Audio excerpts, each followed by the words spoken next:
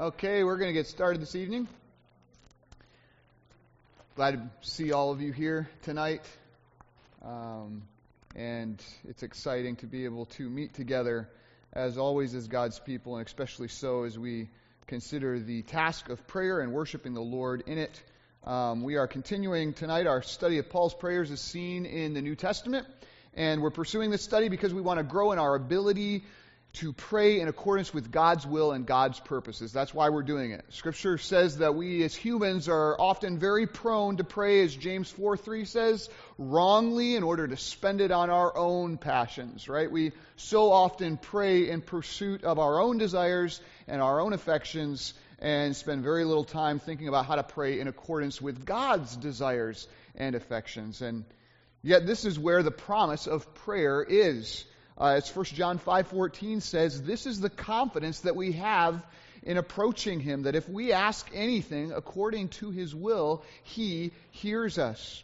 And if we know that He hears us in whatever we ask, we know that we have the request that we have asked of Him. So the key to effectual and fervent prayer is to know the revealed will of God, to know what to pray for and how to pray for it. And so we've been diving into Paul's prayers as recorded in the New Testament, and we're listening in on his inspired prayers that he wrote down as he was moved by the Holy Spirit in the recording of Scripture. And it is as you study Paul's prayers in the New Testament that you begin to realize that each one of his prayers falls into several categories that, when studied, can help us and assist us in knowing how to pray for ourselves. As we listen in on Paul's prayers over these several months, we're learning what to adore, what to appreciate, what to ask for, what to admonish, and what to amen in our own prayer lives. We looked at what we ought to adore in prayer, and the quick answer is we ought to adore God and all that He is, right? We ought to worship God in prayer and recount to Him the wonders of His majesty and His worth. Lately, we've been looking at what to appreciate in prayer, and the quick answer here is we ought to thank God for Christ and everything that we have in Him. First, we ought to thank God for Jesus. He's God's most magnificent gift. He's the one in whom and through whom are found all the heavenly blessings that God has to give. And Paul's been showing us a few of those blessings. We've seen so far that we ought to thank God for the gift of victory, the gift of grace, the gift of faith, and the gift of hope, which we took several weeks on to examine because it was so encouraging for me. Well, tonight we're going to take a look at another gift that is ours in Christ that we ought to thank God for, and that is the gift of love. The gift of love. This comes from Paul's prayer of thanksgiving that's recorded in Philemon, verses 4 through 5. Philemon 4 through 5, and we're doing this old school, so if you want to turn your Bible there. Philemon 4 through 5, where Paul writes, by the way, this is 1st and 2nd Timothy, right? Titus, Philemon. There you go. So, if it's been a while, that's where it's found. Philemon 4 through 5, where Paul writes, I thank my God always when I remember you in my prayers. Why? Why does he thank God? Verse 5, because I hear of your love and of the faith that you have towards the Lord Jesus and for all the saints. This is Paul offering up a prayer of thanksgiving to God for the gift of love. But before we dive in and take a good look at this passage, let's ask the Lord to open the eyes of our understanding that we might see Him and His glory tonight. Let's pray. Father, we thank you so much for the opportunity we have to gather together openly in this place tonight without fear, that we can come and we can hear your word preached openly. Father, I thank you for the great opportunity we have tonight to sit under the teaching of your word and to have our hearts and our minds and our souls shaped by it, by your Spirit. So, Father, we are looking forward to the work that you are going to do for your glory in our midst tonight as we seek to understand this gift of love that you have given us. Change us, Father, and help us to understand how we can be more thankful of the gift of love tonight. We ask in Jesus' name, amen. Now, for some context, Paul is writing in this passage to a man that's located in Colossae whose name is Philemon. Philemon was a man of some importance to the believers there in Colossae, as verse 2 of this letter indicates, since the Colossian church was meeting, verse 2 says, in Philemon's house. And the story behind the writing of this letter is that Philemon, being a man who was somewhat wealthy, at least enough to have a house big enough for the church there in Colossae to meet in, was also a man evidently wealthy enough to own slaves. One of his slaves, Onesimus, ran away to the city of Rome after evidently causing some bit of damage in Philemon's house. And as God would have it, there in Rome, Onesimus is led to faith in Jesus Christ by the exact same person that led Philemon to faith in Christ Jesus, and that was the Apostle Paul. And so, as a newly reborn Onesimus is about to return to Colossae with Epaphras, his pastor in Colossae, Paul writes this personal letter to urge Philemon to receive Onesimus, as verse 17 says, as he would receive Paul himself, not as a slave, according to verse 16, but as a beloved brother. Knowing that this was a highly countercultural request, Paul begins his letter to Philemon with a prayer of thanksgiving to God that indicates that Paul wasn't worried about whether Philemon would truly forgive Onesimus or not. No, he was confident Philemon would do this very thing, as verse 21 of this letter states. Why? Because Philemon had love. And so Paul begins this letter right off the bat by thanking God for that love that he knew was in Philemon. He says in verse 4 to Philemon, he says, I thank my God always when I remember you in my prayers, because I hear of your love and of the faith that you have towards the Lord Jesus and for all the saints. This is a prayer of thanksgiving for the gift of love. Paul says, I thank my God always when I remember you in my prayers. In other words, every time you come to mind, Philemon, I am so thankful for you before the throne of God. Why? Because I hear of your love and of the faith that you have towards the Lord Jesus and for all the saints. And that initial phrase indicates that God is continually Paul is continually hearing reports of Philemon's love and faith. We don't know how Paul was receiving reports and hearing of them. Perhaps Paul began to hear reports of Philemon's love first through Onesimus, perhaps, whence he was led to the Lord. Perhaps the love seen in Philemon, his former master, had already made an impression on Onesimus even before he was saved. We don't know. But more likely, Paul received fresh reports of Philemon's love from Epaphras, which was the Colossian pastor, when Epaphras came bearing news of the Colossian situation, which we studied in the morning services. Evidently, one of the bright spots in that church of Colossae was Philemon and his demonstrated love. And so Paul rejoices that he was continually hearing these reports of Philemon's love. And you'll notice that faith is mentioned here. And even though we've already talked about faith in the past and how it's a gift from God, I still want you to understand what's going on here, because it's confusing at first glance, but once you understand what's being said, it unlocks the entire passage. Even in the English, you'll notice it reads kind of weird, because while the phrase love towards the Lord Jesus and love for all the saints makes sense, having faith towards the Lord Jesus and faith for all the saints doesn't quite make sense, right? How do you have faith for people? So what's going on here? Well, what's going on, as happens quite frequently, by the way, in Paul's writings, is Paul is writing out a sentence about the love that Philemon is exhibiting towards the saints, all the saints. And while he's writing out that sentence, Paul is moved by the Holy Spirit to highlight the source of Philemon's love. And it is grounded in the love, and namely the faith that Philemon has towards the Lord Jesus Christ. So Paul is structuring his writing here chiastically, if you understand what I'm saying. In other words, he is telling us that it is through faith in Christ Jesus that Philemon has come to know and possess love for all the saints. Love is the fruit of faith. A man can only love the brethren after coming to know God through faith in Christ Jesus. And wherever the root of faith is, the fruit of love will always grow. That is why, just as a side note, I don't buy the current movement that's in America today where I love Christ, but I just can't stand the church.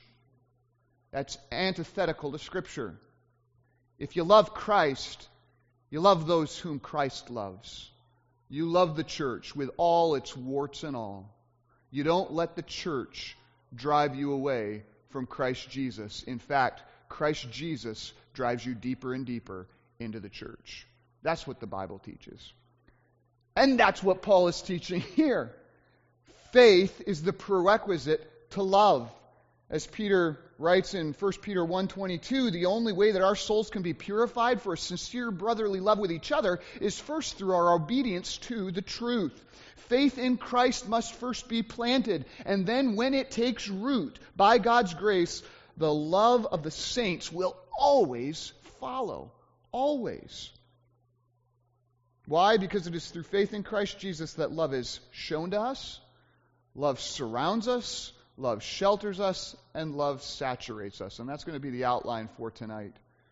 I want you to understand why he points out faith in connection to love, because it points out to why he thanks God for this love. First, love is shown to us in Christ Jesus. Love is shown to us in Christ Jesus. Romans 5:8 says this, but God shows his love towards us in that while we were yet sinners, Christ died for us. And Christ, by the way, himself showed his love for us that very moment as well, because Jesus himself said in John 15, verse 3, greater love is no one than this, that he lays down his life for his friends. Christ laid down his life for us. That is the greatest love that there is. As 1 John 4:10 says, in this is love. In other words, this is where love is seen. This is where love is found. This is where love is properly understood. Not that we have loved God. Oh no, do not look here to find a definition of what love is. But that he loved us. Look there. That is love. Not that we loved God, but that he loved us and sent his Son to be the propitiation. That is the pleasing sacrifice for our sins. While we were yet sinners, Christ died for us. So this is the first reason why the root of love is faith, is because love is shown to us in Christ Jesus. Second, love surrounds us in Christ Jesus. It's not just that love has been shown to us in Christ, but the moment we trust in Jesus, love surrounds us in Christ. Ephesians 1 verse 6 says this, that when we trust in the Lord Jesus Christ, we are put in the beloved one. Think about that. Jesus Christ is the eternal, unending object of the Father's divine affection. And when we are plunged into him by grace through faith, we are plunged into an environment of unending, unceasing love from the Father. That is exactly, by the way, what Paul is talking about when he says in Romans 8:38 through 39, for I am sure that neither death, nor life, nor angels, nor rulers, nor things present, nor things to come, nor powers, nor height, nor depth, nor anything else in all of creation will be able to separate us from the love of God. Why? Because it is found where? In Christ Jesus our Lord. See, this is where our surety of God's unending love towards us lies. It lies not in our earthly circumstances, which often lie to us about God's affections. It lies in the eternal reality that we are in Christ Jesus. That is where our surety of God's eternal love lies. So when the heartaches strike us, when the trials come, when clouds cover the sky and things just don't make sense in our lives, and we are tempted to begin to question God's love for us, what must we remember in that moment? That we are forever in the center of God's love because we are eternally in Christ Jesus. Paul's making the point in Romans 8:38 through 39 of, oh, how could the love of God ever depart from us? For we are in the beloved one. We are in Christ Jesus our Lord. Love is shown us in Christ Jesus. Love surrounds us in Christ Jesus. This is why faith is the root of love. And then third, love shelters us in Christ Jesus. Love shelters us in Christ Jesus. So not only are we shown the love of God and surrounded by the love of God in Christ Jesus, we are sheltered under it. In other words, in Christ, God makes us direct objects of His divine love. This is so encouraging because if Scripture had just stopped with the previous point, we might get the impression that in our union with Jesus, God only sees Jesus and just happens to love me accidentally. But that is not true. In Christ Jesus, God makes us direct objects of His divine love, and He calls us beloved by name. One of the most glorious titles that are contained in the pages of Scripture for us as believers is this title, Beloved. It is God's favorite title for us, appearing 51 times in the New Testament, at least. Think about that. We as believers are called beloved with the same affection and attention as Christ Jesus Himself. In Romans 1 verse 7, Paul defines believers as those who are, listen to this, loved by God and called to be saints. Ephesians 5 verse 1, we are called beloved children. Colossians 3:12, we are called God's chosen ones, holy, and here it is, beloved. In 2 Thessalonians 2:13, Paul calls those who have trusted in Christ brothers who are what? Beloved in the Lord. 1 Timothy 6:2 says plainly, believers are beloved. And we are, as Jude 1 says, those who are called beloved in God the Father and kept for Jesus Christ. We who were once children of wrath are called beloved. That's amazing. In Christ Jesus, we are sheltered under the love of God as direct objects of His divine affection. It's not just that we are lost in Christ. Oh no, He sees you in Christ and He loves you in Christ. You are beloved, as 1 John 3:1 says, behold, what manner of love the Father has given to us, that we should be called children of God. And so we are. As indeed He says in Hosea, Romans 9:25 reminds us, those who were not my people, I will call my people. And she who was not beloved, I will call beloved. We are direct objects of God's affection through faith in Christ Jesus. Love is shown us in Christ Jesus. Love surrounds us in Christ Jesus. Love shelters us in Christ Jesus, right? This is why faith is the root of showing all love. And then finally, love saturates us in Christ Jesus. When we come to trust in the Lord Jesus Christ as our personal Lord and Savior, Romans 5:5 says, the very love of God is poured out into our hearts through the Holy Spirit who has been given to us. In other words, through faith in Christ Jesus, love is not just something that we see on the outside or experience around us. Love becomes something that we take part of within us. We become vessels of God's divine love. Through the love that is shown us, surrounds us, and shelters us in Christ Jesus, we become so saturated as God's people with God's love that it starts to flow right out of us. This is why the first fruit of the Spirit in Galatians 5:22 is what? Love. The fruit of faith is love. It's because it is through faith in Christ Jesus we are shown love, surrounded by love, sheltered under love, and saturated with love. That is why the fruit of faith is love.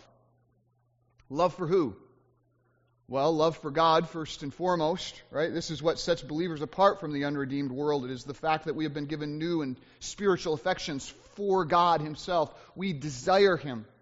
Whereas 1 Corinthians 6:22 says that whoever does not love the Lord is accursed. Romans 8:28 says believers are those who love God and are called according to His purpose. Ephesians 6:24 defines the redeemed as all who love our Lord Jesus Christ with a love that is incorruptible. And James 2:5 tells us that the kingdom of God is promised to those who love Him. This is what it means to be a believer. It means to be someone who has been so changed radically in your heart that you who were once enemies of God, hating Him in your heart and mind, become a lover of God that seeks after Him. So the fruit of faith is love for God, but the fruit of faith is also love for other believers. And that's Paul's point here in Philemon 4 through 5. Because faith in Christ Jesus shows us, surrounds us, shelters us, and saturates us with God's love, the fruit of faith in Christ is love for the brethren. For, as Paul says, all the saints. The fruit of faith in Christ is love for all the saints. That's why Jesus could say in John 13:35, right? By this all men will know that you are my disciples, because you have love for me. Is that what he said? No, they can't see that. It's because you have love for one another. They'll know that you are followers of Christ because only followers of Christ love those whom Christ loves with the love of Christ himself. Right? So those who have the fruit of faith and have seen the love of God demonstrated on the cross, we love those whom Christ has purchased with his own blood. Because we recognize their value, not in our eyes, but in the eyes of Christ. And we love the brothers. We love them. 1 John 4:7 through 8 says, Beloved, let us love one another. Why? For love is from God. And whoever loves has been born of God and knows God. Anyone who does not love does not know God, because God is love. Right? John is saying there that when we love one another, it shows that we actually know God, because God is love, as he says later, and in verse 7, love is from God. If you know God, you'll start showing what God shows, which is love for other believers. That's why Paul says here in Philemon 4 through 5, I thank my God always when I remember you in my prayers, because I hear of your love and of the faith that you have towards the Lord Jesus and for all the saints. Love is from God. And the only reason why we ever love, as 1 John 4:19 says, is because he first loved us. It is through seeing his love towards us that we then show love to others. Love is from God. He has shown it to us. He has surrounded us in it. He has sheltered us under it. And he has saturated us with it. It's all from him. And therefore we should give him thanks. We should give him thanks for the gift of love, the gift that only he can give.